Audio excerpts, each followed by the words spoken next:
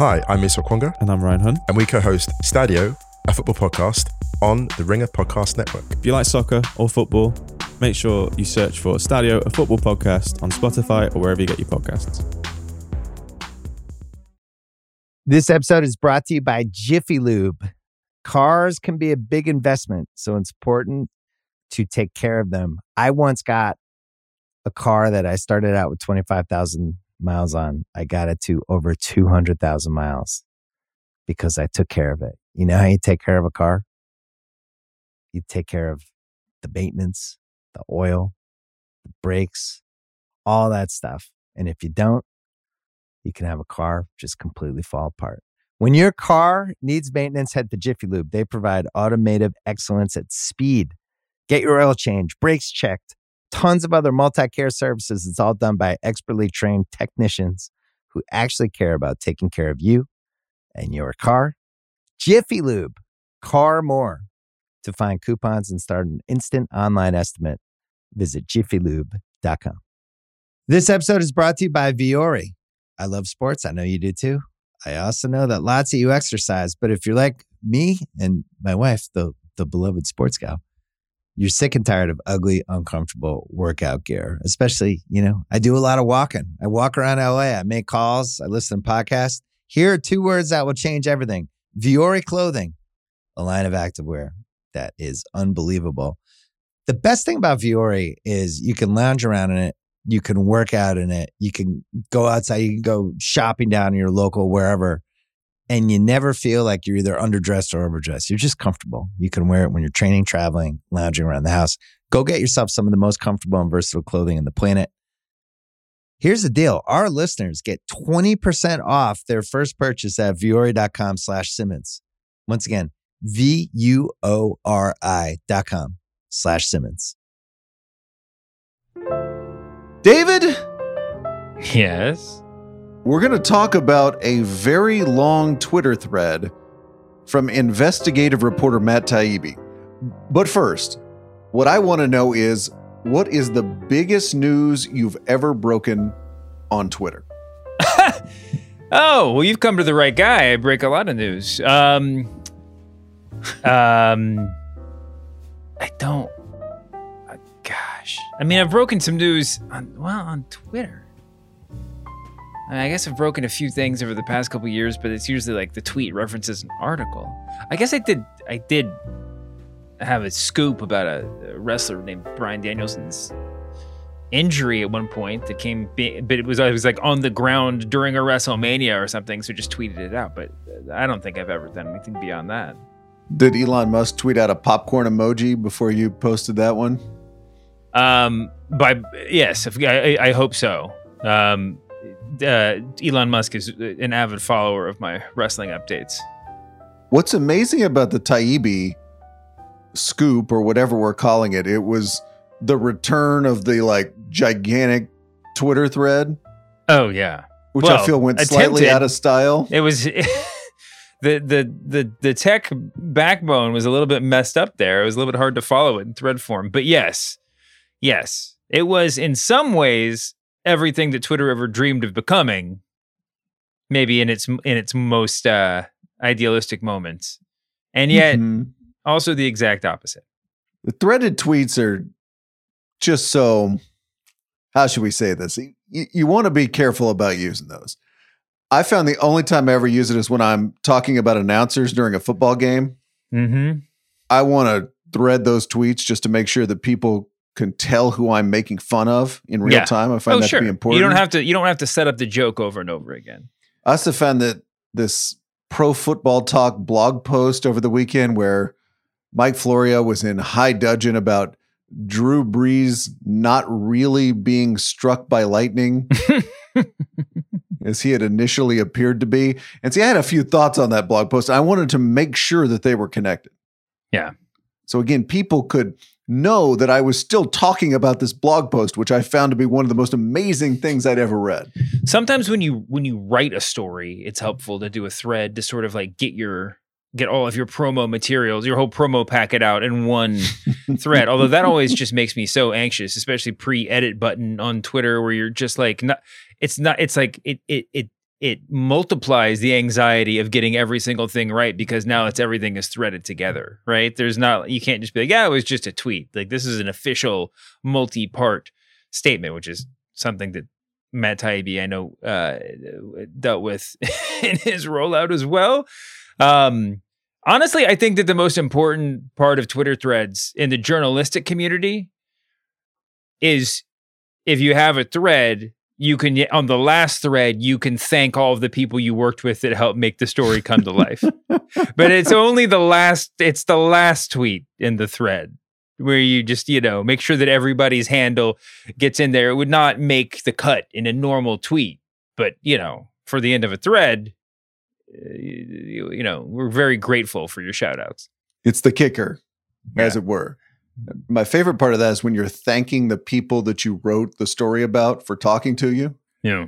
Well. We can just assume that with any piece of journalism. Yeah. Thank you for picking up the phone when I called you for comment on this story. Man. Some people have more adversarial relationships with their sources. Coming up on the press box, we've got one more election, people.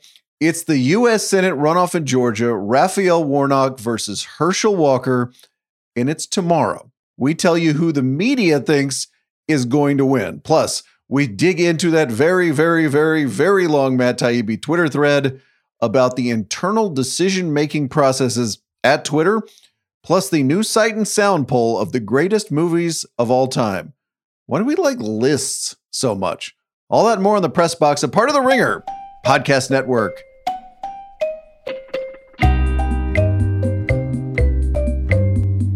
Hello, media consumers. Brian Curtis, David Shoemaker, producer Erica Cervantes here. We got one more election, David. The Georgia U.S. Senate runoff. Back on November 8th, you'll remember, that was round one. Raphael Warnock defeated Herschel Walker by a little less than 1 percentage point, about 35,000 votes. But Warnock did not get 50% of the vote, as is required in Georgia. So we're going to have round two tomorrow. Democrats would love to get Warnock as their 51st vote in the Senate to have a Joe Manchin or Kyrsten Sinema-proof majority. Republicans want this seat because they want to retake the Senate in 2024 when they have a better map. There was actually a lot of news out of this race over the last week. You might have thought we had already had all the scandals and negative stories about Herschel Walker that we could possibly have. You would be wrong. Roger Sollenberger of the Daily Beast, more on him in a second, writes this: a former longtime girlfriend of the Republican senatorial candidate Herschel Walker has come forward to detail a violent episode with the football star, who she believes is, quote, unstable and has, quote, little to no control over his mental state when he is not in treatment. That's one story. Less seriously, Herschel Walker was, as of last year, using his Atlanta residence as a rental property. So it's always helpful when you are running for senator or public office from a state to convince the voters that you really live in the state. It's sort of the least you could do. It is the least you could do. You should ask Dr. Oz about how that goes when you do not convince voters that you are actually living there. Walker was also getting a tax exemption from Texas for his house in Texas, which the New York Times says is meant for primary residents of that state. Raphael Warnock already using this on the stump. You deserve a senator who actually lives in Georgia. Kind of a primary appeal to voters right there. Also, Herschel Walker took off 5 days from campaigning during Thanksgiving weekend. Now, are we counting that amongst the scandals? Well, just the bad news coming out this week. You and I took off 5 days or thereabouts. Thanksgiving weekend, maybe 4. No big deal. Watched some football, reconnected with family, ate too much. But if you're running for a U.S. Senate seat and you got a runoff, that might not be the best time to sneak in a little vacation. No, although in his defense, Herschel Walker has probably worked more Thanksgivings in his football career than any of us. Finally, I get a chance to take one off when I'm running for exactly. Senate. doesn't really bode well, right? Can he mention the residency thing in jest, or is it such a third rail that he couldn't do that even in 2022? I'm not totally sure on that. Because he'd be sort of admitting, I mean, like if he was like, my first order of business, if you elect me, I promise I will move here. I will. Which is actually the constitutional requirement. You have to move there after you get elected.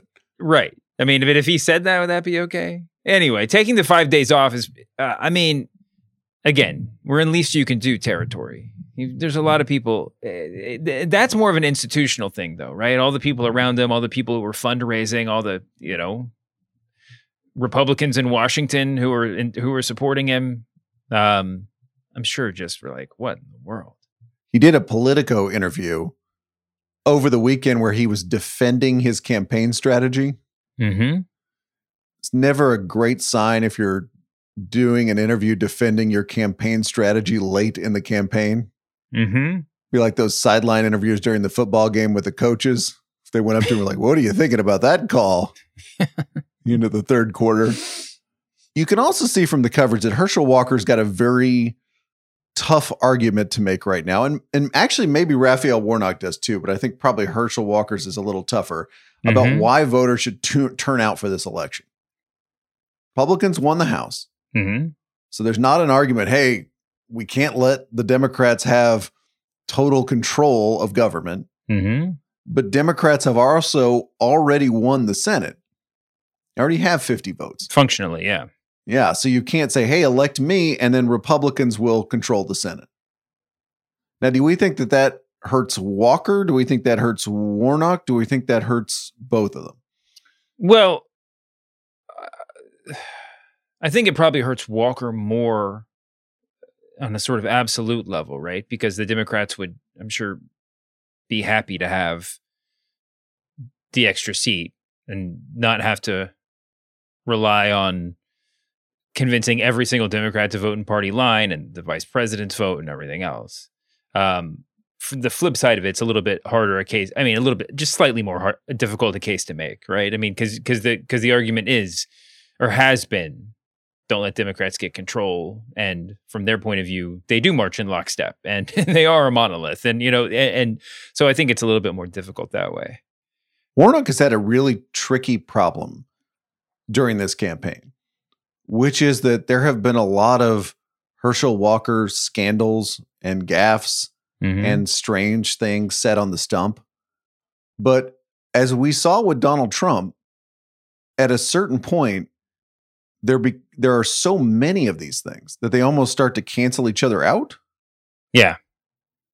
That each one is not as big as the one that preceded it necessarily, because there's so much negative material out there. It's true. I mean, you have to imagine that just the fact that more things keep coming out, that there are people, at least in his circle, that knew that these things might come out. And in some sense, you have to imagine that sort of put a damper on the runoff, right? Even as soon as he didn't win the first time around, I'm sure there were people, Mitch McConnell on down, who were just like, well, time for another few weeks of this because more and more is going to come out. But yeah, I mean, but that's the Trump halo as much as anything else, right? I mean, it's like, you can't, how much stuff could you, he's owned it, Herschel Walker, or he has not owned it in the way that Trump sometimes did. But it just sort of runs off as long as you just keep marching ahead as if nothing's happened. That's sort of the story that gets covered. We might have to rename it after Herschel Walker, just for the sheer density of stories, allegations, Twitter videos. You can see the Warnock campaign trying to solve this problem with a couple of commercials. Mm-hmm. One of them has Warnock trying to peel off Republican voters that were happy to vote for Brian Kemp, who just got another 4 years of governor of Georgia, but don't like Walker and maybe didn't vote for him the first time. He finished way behind Kemp's total. Listen to a little bit of this ad. I voted Republican most of my life, and I was proud to support Brian Kemp. The more I heard about Herschel Walker, I became concerned about his honesty, his hypocrisy, but also just his ability to lead. I just can't get past Herschel Walker's lack of character. What's interesting about that ad is she doesn't say she's voting for Warnock. Mm-hmm. She just says she's not voting for Herschel Walker. Mm-hmm. Just sort of a message from the Warnock campaign. If you want to just go ahead and stay home during the Senate runoff, that's fine too. It's a great target though, because presumably there's not a single person who's moving the other way, right? I find it hard to imagine someone who voted against Brian Kemp that would now be motivated to vote for Herschel Walker for a number of reasons, but most basically because it's Herschel Walker. So yeah, but you're right. I mean, in any situation like this, you have to give the voters a sort of cover, right? It's not exactly plausible deniability, but it's also not. It's just sort of like, this is a rational way to act. And that commercial sort of, gives them the sort of allowance to make that decision. So you find a voter who can put that idea you just mentioned into words. Mm-hmm. She has an absolutely fantastic accent, by the way. So I'm just all ears when I hear that ad. And then she just says, here is what I'm thinking. You have the permission to do this. Mm-hmm. This is what you might be thinking. That you're Republican, that you voted for Kemp, but you just don't feel comfortable with the final step, which is voting for Herschel Walker or voting for him one more time. Mm-hmm. So I'm going to say that out loud, and then you can do that. Maybe. Follow my advice. Yeah. Or stay home also. Or stay home. Now, also speaking of voters saying things out loud that other voters might be thinking, here's another Warnock ad. This time they had voters wear headphones and listen to some of Herschel Walker's riffs on the stump. Take a listen to how this ad turned out. Oh my gosh. He's talking about vampires and werewolves right now. Y'all serious about this, right? So I've been telling this little story about this bull out in the field with 6 cows. Earth. And 3 of them are pregnant. There's no substance. There's nothing. So you know you got something going on. It makes me want to laugh, and then it makes me think we're in trouble. And on until a woman finally takes off her headphones in disgust, puts them down on the table, and walks away. Another ad there for Warnock as he tries to make his closing argument, as we say in political journalism. That was pretty good. I might just go as simple as just like one person reading the headlines for each scandal, one after another, and then at the 30-second break, just put to be continued, and then just pick up in the next commercial with the reading still going on. It gets at what I just said a second ago. This idea that you might have heard so much news, so much bad news about a particular candidate that it all just has this self-canceling, mind-blowing aspect to it. Mm-hmm. So then you have voters listening to him being like, yeah, I'm not going to vote for that guy. Yeah, that guy shouldn't be a U.S. senator. Yeah. Very interesting ad. I don't know if you feel this way watching cable news and reading stuff about this race, but it sure feels like our favorite political reporters think Raphael Warnock is going to win. But Sure. many of them are constrained by newspaper and or TV style from just coming out and saying that. Do you get that vibe from the coverage you've read? Well, I don't think that's specific to reporters, but yes. I mean, I think that, my mom thinks that Warnock's going to win, but I'm sure she's not going to say it out of, for fear of jinxing it. Yeah. I trust her. Yeah, true. Yeah. I mean, it's kind of hard to know what to lean on, though, right? I mean, polling has been sort of all over the place in a lot of these races, and conventional wisdom, whatever, horse sense, what do you want to call it? It's race sense. Yeah, you don't want to get out over your skis. Yeah, to mix metaphors terribly. The political media doesn't want to get over their skis. Remember, are you talking about just like reporters or like opinion, like just people? We were more Twitter opinion based. Well, remember the November 8th election where all those Republican consultants were in the New Yorker celebrating like Zeke Elliott jumping into the Salvation Army basket last night with the Cowboys. We're like, we got it. Blake Masters, he's in. Dan Boldock, he's in. We did it. We won. Yeah. There's a lot of getting out over skis. But this just feels like, and again, I haven't heard somebody say this. They'll talk a lot about Democrats get out the vote effort, which is very concentrated in Georgia, especially during early voting. They'll talk about how much money Raphael Warnock has, but there's just a sense, if you read the stories, that reporters think Warnock's going to win. But whether because they don't want to be wrong or their paper doesn't exactly allow it, they don't want to come out and say that completely. They want to have that New Yorker style thing somewhere in your oeuvre where people are like, he fell for the consultants. The other thing that may be leading to this impression is that Herschel Walker has basically stopped talking to the mainstream media. Oh, yeah. Outside of that Politico interview I just mentioned, which was very short. About about the theory behind his campaign? About anything, really. No, but that's the piece you're talking about. Yeah. Yes. Defending him. He's defending himself, in that short piece, but he has just not talked to the mainstream media regularly at all. It feels like it feels like the release strategy of just a dead in the water movie, doesn't it? Where it's just like the only piece is like a Hollywood Reporter item about the contentious nature of the set and everybody arguing with each other. Again, but no one's really like promoting the movie. And then we're going to get careful there. If Herschel Walker wins, somebody's going to play that clip. Oh man, when Herschel Walker has the big glossy magazine spread like you talked about, then we'll know that it's really over. HuffPo also had a very funny piece about Herschel Walker's Fox News appearances. They called it the buddy system.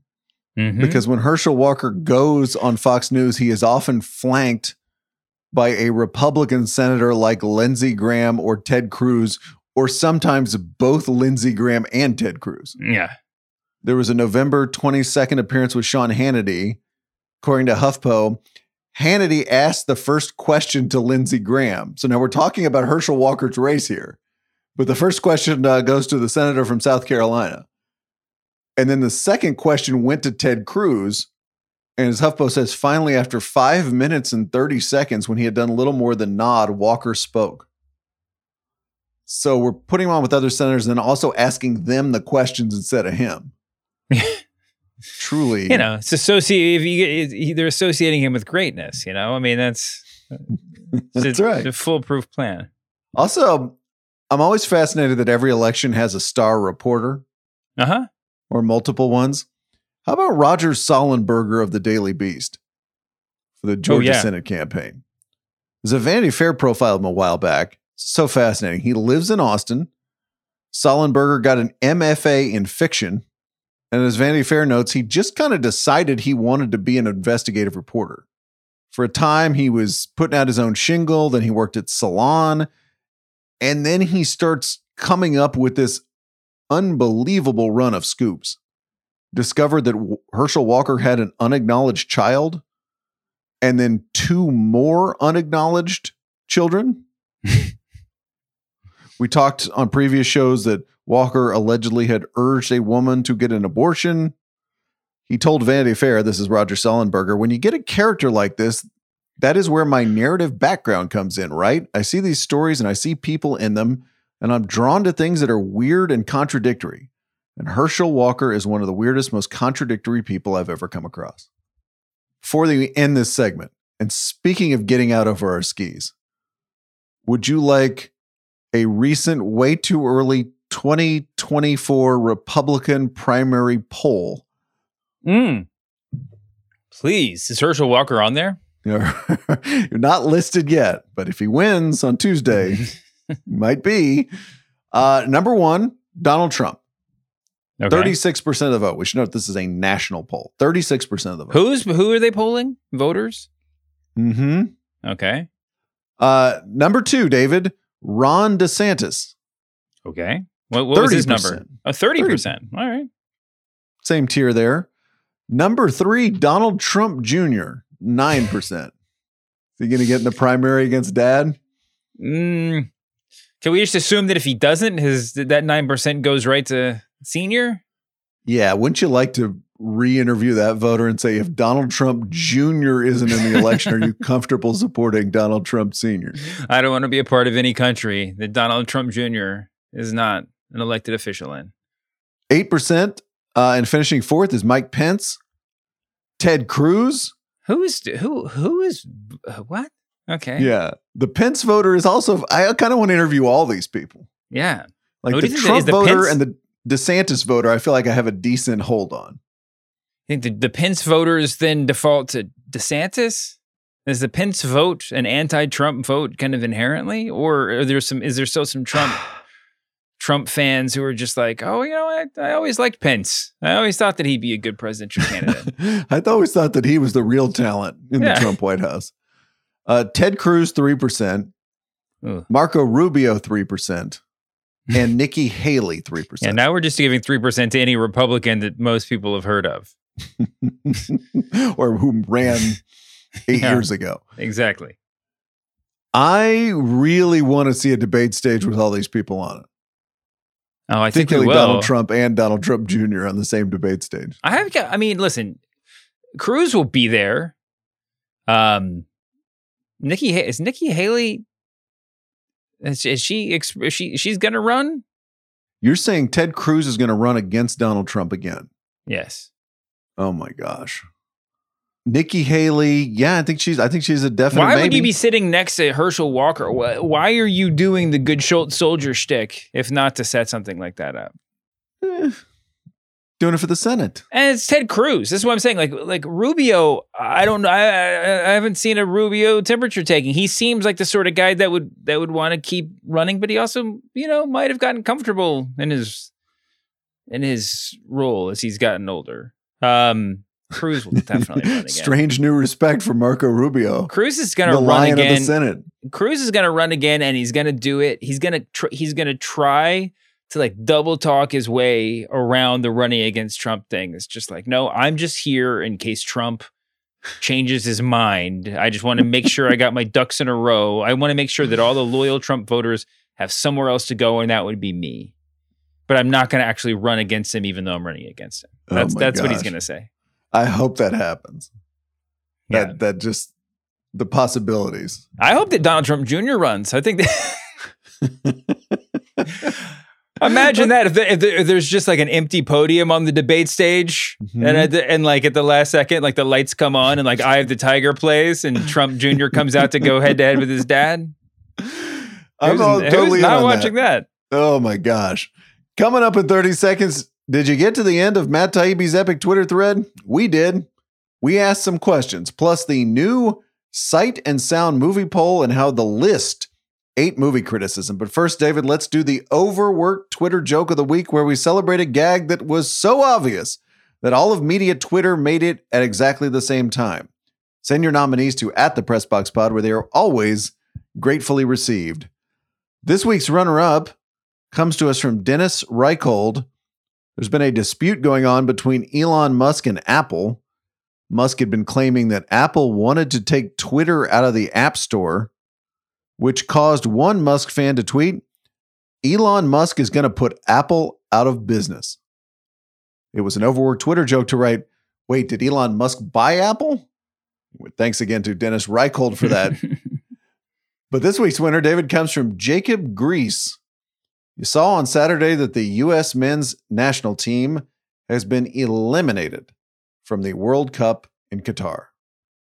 It was an overworked Twitter joke to write, this is the fastest the U.S. has ever pulled out of the Middle East. Charity laugh there from David. If you thought the World Cup would be a cakewalk, congrats. You made the overworked Twitter joke of the week.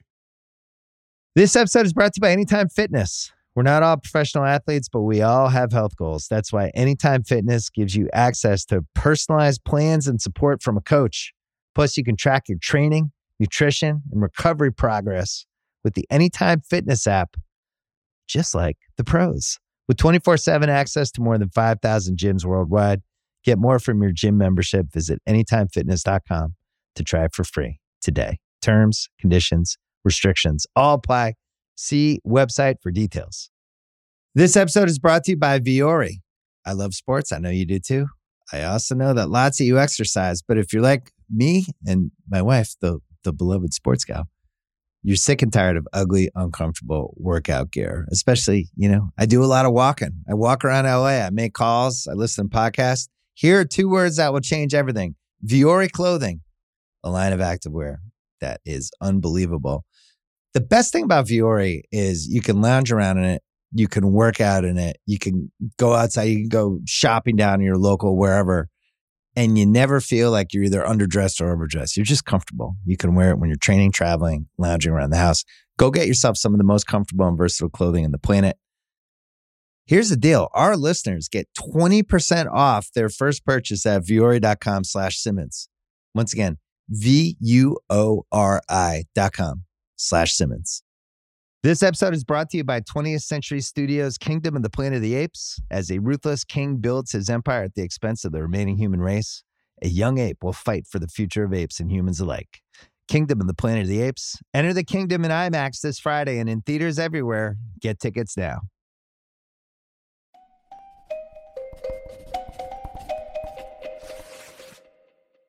All right, in the notebook dump, let's talk about this Matt Taibbi thread.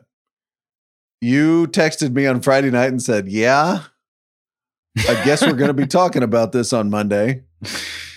And I was right. Matt Taibbi started everything off by posting on his Substack, which is called TK News. Very shortly, I'm going to begin posting a long thread of information on Twitter at my account at mtaibbi. This material is likely to get a lot of attention. I will absolutely understand if subscribers are angry that it is not appearing here on Substack first. I'd be angry too, ... There's a long story I hope to be able to tell soon, but can't, not quite yet anyway.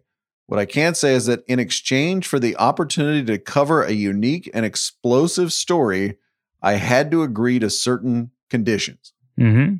So that was the prelude. Then he started tweeting out a story about Twitter. It's called the Twitter Files. He said it was based on thousands of internal documents obtained Is one by of the sources. conditions that he had to agree to that it would be called the Twitter Files? That You this think is like that a was branded negotiated?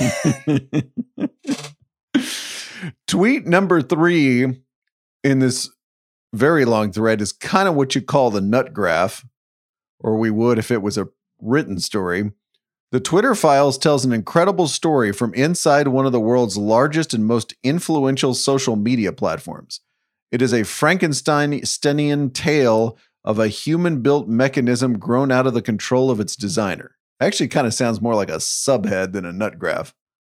But that is what Taibbi thinks the story is about.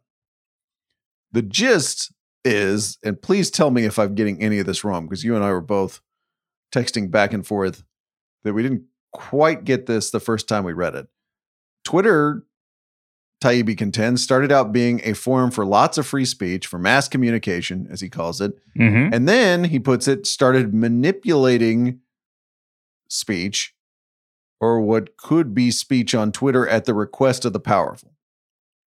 This comes to a head in his story when the New York Post publishes a story about Hunter Biden's laptop in October 2020, right before the presidential election. He has these internal communications where Twitter executives and people who work there are trying to figure out, what do we do? At first, they want to call the story unsafe, they say, because it might be based on hacked material. And then you begin to see this whole debate within Twitter about, is this the kind of news story that we should be dubbing unsafe or suppressing in any way? Here's one of the communications that he publishes. I'm struggling to understand the policy basis for marking this unsafe, and I think the best explainability argument for this externally would be that we're waiting to understand if this story is the result of hacked materials. We'll face hard questions on this if we don't have some kind of solid reasoning for marking the link unsafe. Another exchange. The policy basis is hacked materials, though as discussed, this is an emerging situation where the facts remain unclear. Given the severe risks here and lessons of 2016, we're erring on the side of including a warning and preventing this content from being amplified, et cetera, et cetera. So this is sort of produced a story that got two reactions. One reaction is, aha, look at Twitter. Look what they're doing. Look at how they're treating this Hunter Biden laptop story that they don't want you to see. Look at how they are manipulating free speech. The other reaction is, well, this is an interesting window to see how people inside Twitter were reacting to this. And the way they're reacting is, hey, we got tech journalism and tech broadly got burned in 2016 by publishing the results of hacked material. So let's be careful. Let's proceed cautiously. Let's make these decisions. And this is a window into that. Yeah, I mean, we discussed it at the time. The story, if indeed it turned, that the laptop was Hunter Biden's and the material was actually left behind at a laptop repair shop somewhere or whatever, and that's how it got to Rudy Giuliani's hands. Despite today's protestations from Glenn Greenwald, that doesn't negate the fact that, and others of his ilk, that doesn't negate the fact that it was a reasonable assumption at the time or question at the time as to whether or not this was hacked material, etc. Potentially with provenance outside the United States, whether or not that makes a big difference, who knows? Overall, if you read the Taibbi story, the conversation seems like remarkably rational and even-handed between then Twitter employees, management.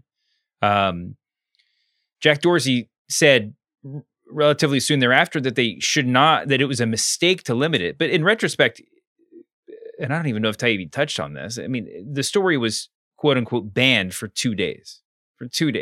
And I think Jim Surowiecki pointed this out on Twitter, probably did more to draw attention to the story that it was banned for 2 days. Now, there is a subsequent question about the New York Post's account being banned. They continued to be banned for 2 more weeks because they refused to take down the initial story in some sort of weird, backroom pomp and circumstance thing of, having to abide by the rules, whatever. But setting that piece aside, I mean, everybody knew about this story, and especially they knew about it on Twitter because everybody was talking about how it wasn't allowed on Twitter. I don't think there's no smoking gun here. There's nothing approaching a smoking gun. That's obviously not the case because this is even giving Taibbi every benefit of the doubt.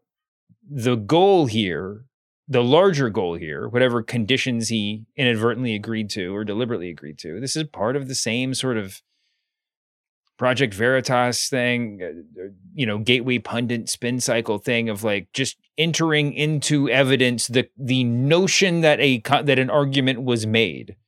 A year from now, you will still hear Republicans saying, and online activists saying, oh, that Taibbi story proved that the government and Twitter were in cahoots without any links or anything else, right? Or with a link back to a tweet that said it, that was referencing something that didn't say it at all. It gets it kind of in the conversation, and that's what's important to them. Truth sort of be damned. There was nothing interesting in this piece. And I think the most interesting thing about it was the publication strategy. I'm not sure why they positioned it as a Friday news dump. My guess is that it was supposed to be an earlier in the week thing and got pushed because of fact checking and legal and whatever else, and they just wanted to push play as quickly as possible. But I think Elon Musk also said part 2 is dropping tomorrow or something, and then it had to immediately follow up with no, it won't. We have to do some more fact checking. But I mean, I don't even know. I mean, I think it's more interesting that this was published. That was published as a Twitter thread. That the Twitter thread itself started malfunctioning almost immediately. I mean, it says way more about sort of the current state of Twitter, I think, than the previous regime. I like this Katie Natopoulos tweet. She covers tech for BuzzFeed. I think it's wrong to completely dismiss the Matt Taibbi Twitter files as being totally boring. It's extremely interesting to see the inner discussions around big decisions. Any news outlet would have loved to have this scoop. It's just not a scandal, quote unquote, as teased. And I was thinking that too, reading it, because all these internal communications, this would have been fodder for a New York Times story. Wall Street Journal story. How did they handle this? Even if they ultimately came to a decision that Jack Dorsey then reversed or so they later regretted. Like, what was this like in this moment to have this story drop? You've got your head on a swivel because of 2016, but it almost argues for newspaper packaging. Like, you know, where you have it and you say, you know, those newspaper nut graphs, like here is a rare window into the decision-making processes of a tech company under stress because of 2016 and pressure from Congress, whatever it is, right? You're right. I mean, and even if it goes exactly according to your expectations, that doesn't make it any less newsworthy on those terms, right? Even if they're having the conversation that you would imagine they would have.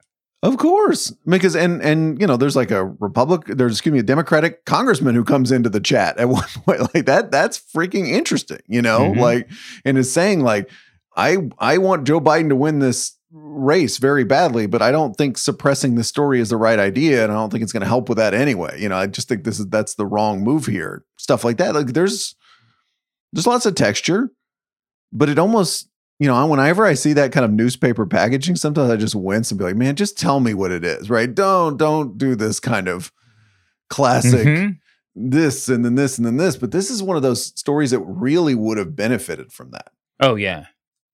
Because then you would have, I feel, understood it instead of doing this like, and then this and then this, and you come to the end of it and be like, wait, what? Yeah. When are we getting to the Frankensteinian monster part? Yeah. No, I mean, listen, there were deliberate, you know, misdirects in the story as Type published it, right? I mean, he had an image showing the Biden campaign requesting that certain tweets be taken down, only for it to later be revealed by other people who were doing the research, who were, you know, fact checking Taibbi's piece, that they were actually requests that nude photos of Hunter Biden be taken down, which is just pointing out terms of service violations, which is totally within bounds, right? And a lot of people have made that point. A lot of people, for a lot of people, that tweet was the smoking gun, and some of them had to admit that they were wrong. I think that when you look at the way that they discuss these things, you're right. 2016 in mind, but it's also just, it's not a matter of politics. I think at the end of the day, it's a matter of sort of general self-respect, right? If you're a platform like Twitter, what you're trying to prevent in the most sort of apolitical way is you don't want to look ridiculous. You don't want to get got, right? And you're trying to figure out the best way to thread that needle to not have your own powers turned against you, right? And to still find, and to make the fewest people mad in the process of navigating that.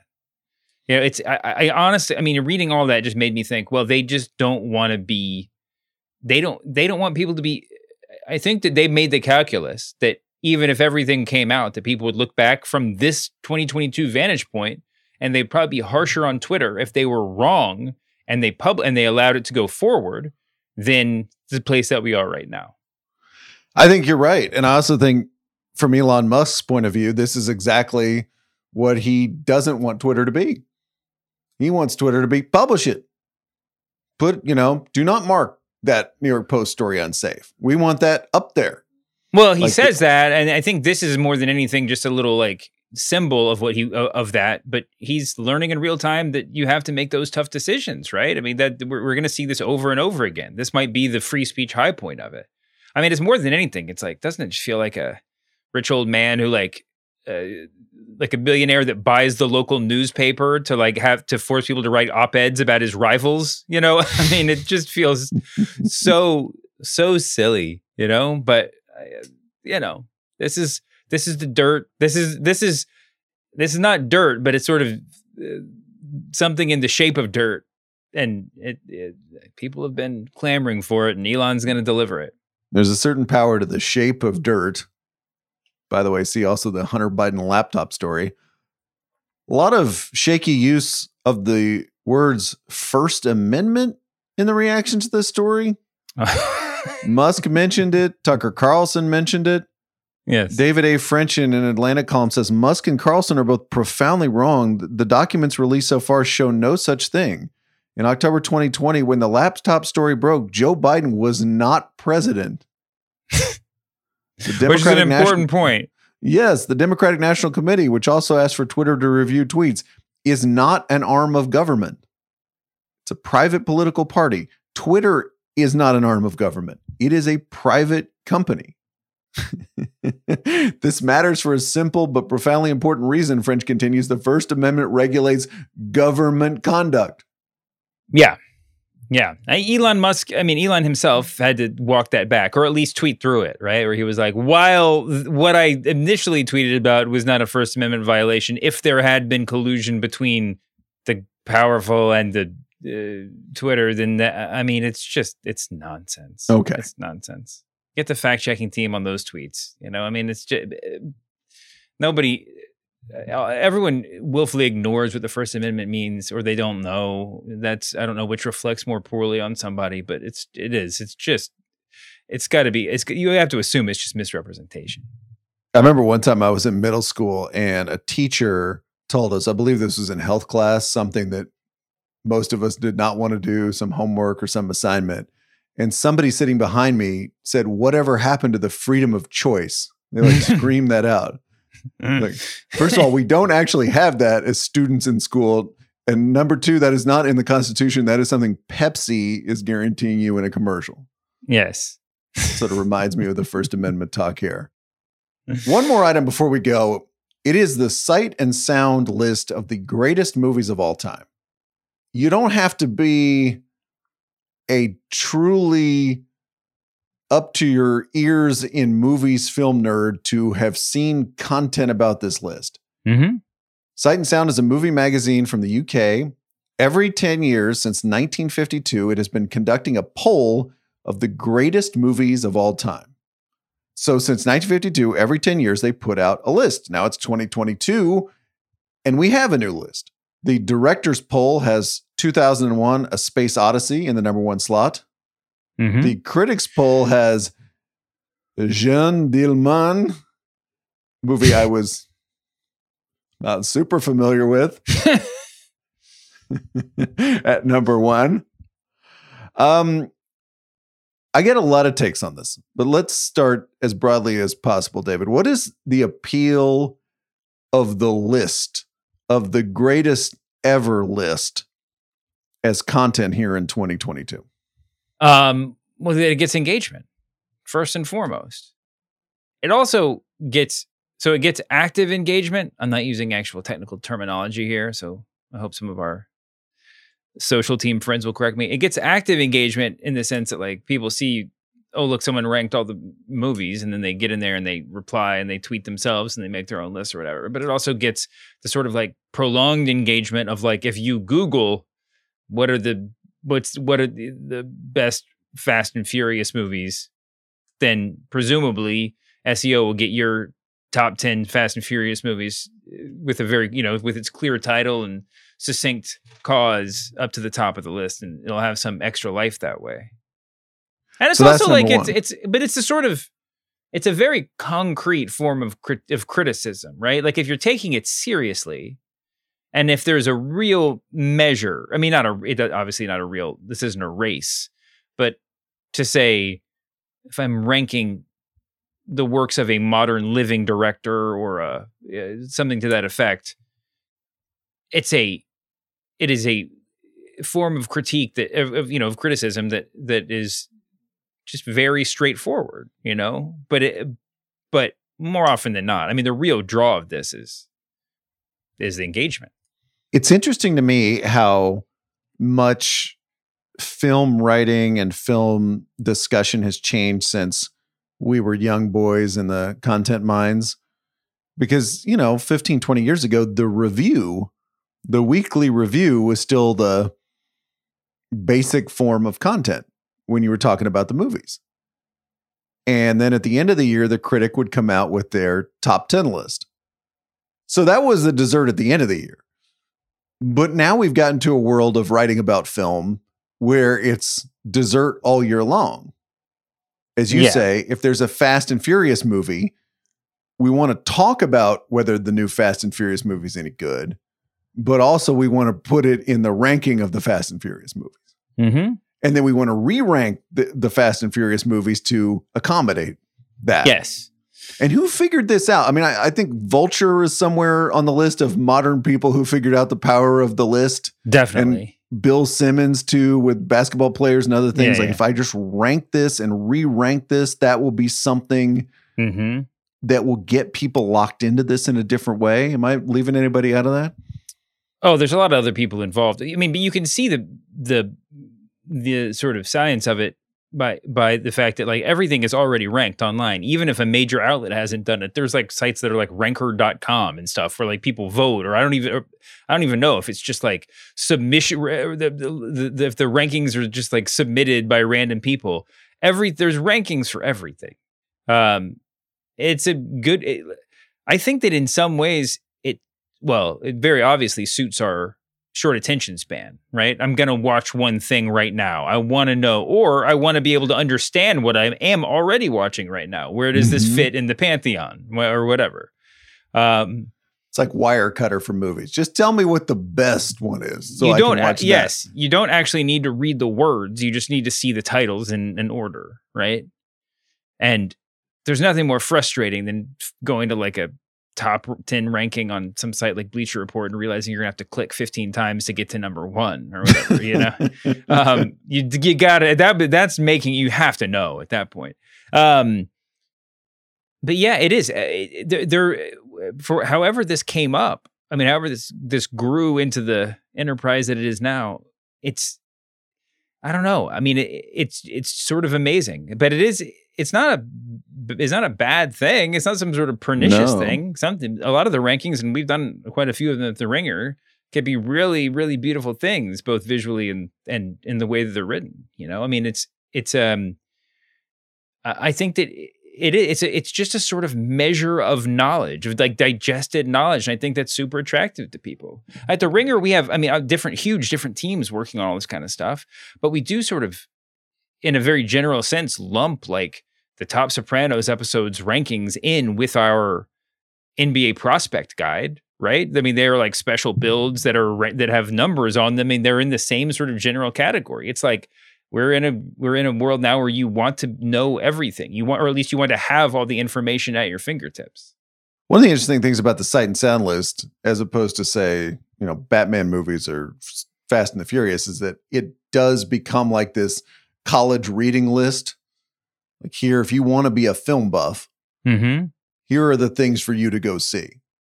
Like you want to figure that, you want to go see, okay, Tokyo Story, have I ever seen that? In The Mood for Love, have I ever seen that? And then you're going to go down this list and do it. I remember in the days before lists were everywhere, I looked this up today, 1998. Remember this modern library list of the best novels? They were English language novels of the 20th century. And it had like The Great Gatsby at number 2. And I was like, oh, wow. You know, I read that book. That's the second best. Okay. Yeah, here we go. You know, it's like, it was such a funny, even at that point, before we truly discovered the power of the list, it was like, oh, right. Okay. So I've read a couple of these, but I need to go get Under the Volcano and The Way of All Flesh and An American Tragedy and The Heart is a Lonely Hunter. And then I will truly be an educated person. Yes. Yeah. Putting The Gatsby up there too makes you feel like you've got a foothold. Everybody's read it. I could check one off because I had to read it as a sophomore in high school.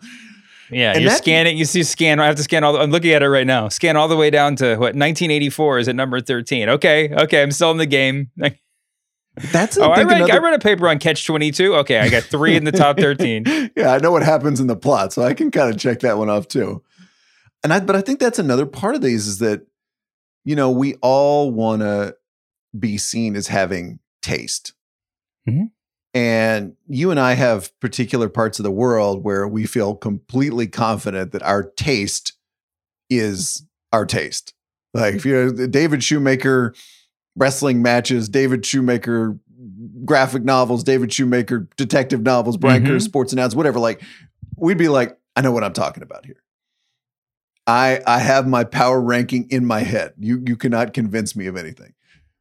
But then there's all these other parts of life, like the greatest movies of all time or the greatest novels of the 20th century, where you want to acquire taste. Mm-hmm. And short of actually reading all these things, looking at the list allows you to acquire taste very quickly. True. And there's an incredible cheat code, right? Like I could look at this Sight and Sound poll, and I could be like, you know what?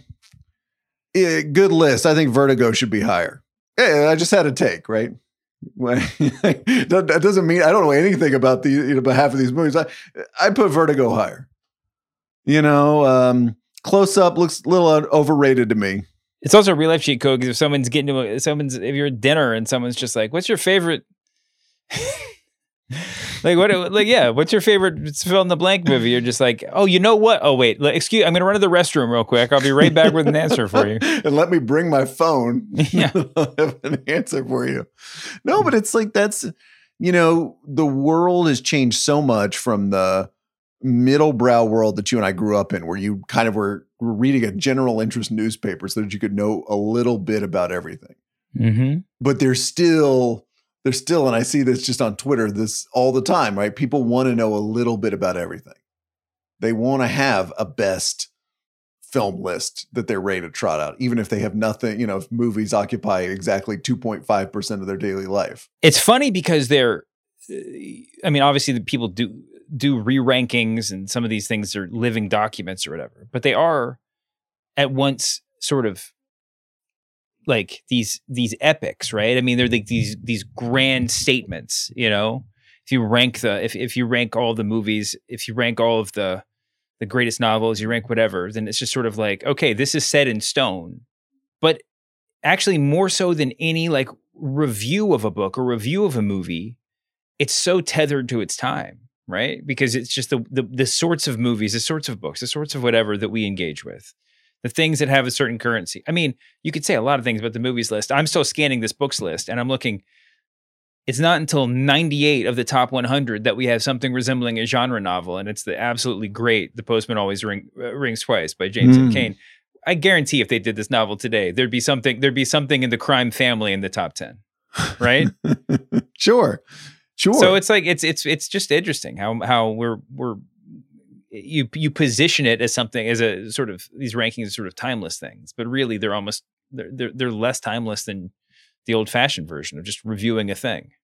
The New York Times has an awesome feature that speaks to that today, where it goes through all the Sight and Sound lists since we can go back to 1952 with this thing. Yeah. And just shows how taste changed and movies moved up and down the list. And, the ideas about Charlie Chaplin changed and genre movies changed and the ideas about Citizen Kane changed, right? Like over the years. And yeah, that is totally invaluable when you have that kind of scope of time.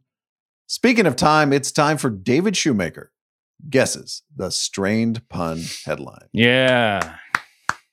David, today's winner comes to us from two people in our Twitter mentions, Ping33 and My Blue Check Brings All the Boys to the Yard. Thank you, sir, or ma'am, for your service. This comes from the publication The Metro, the Free Metro over in the UK.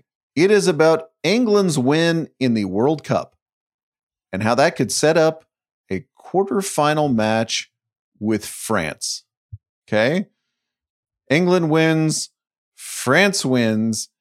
They're going to meet in the quarterfinals of the World Cup. What was Metro's strained pun headline? This is a UK headline? Mm-hmm. God, I can't not think of I See London, I See France. France, let's see. This is not very highbrow, by the way. So I was gonna say, set your sights. Is there a French and English? No. Accordingly. France. Gosh, I have no idea. What's the most common French word that you and I? Okay, there we go. So let's start with that. Yes, we can. Yeah. Is that we can't. Game's about to happen, so it's gone. It's happening. Here we go. Here we go. That's pretty good. Yeah, pretty good is exactly right. He is David Shoemaker. I'm Brian Curtis. Production magic, as always, by Erica Cervantes. I'm back later this week, and then David and I are back Monday with more lukewarm takes about the media. See you then, David. See you later, Brian.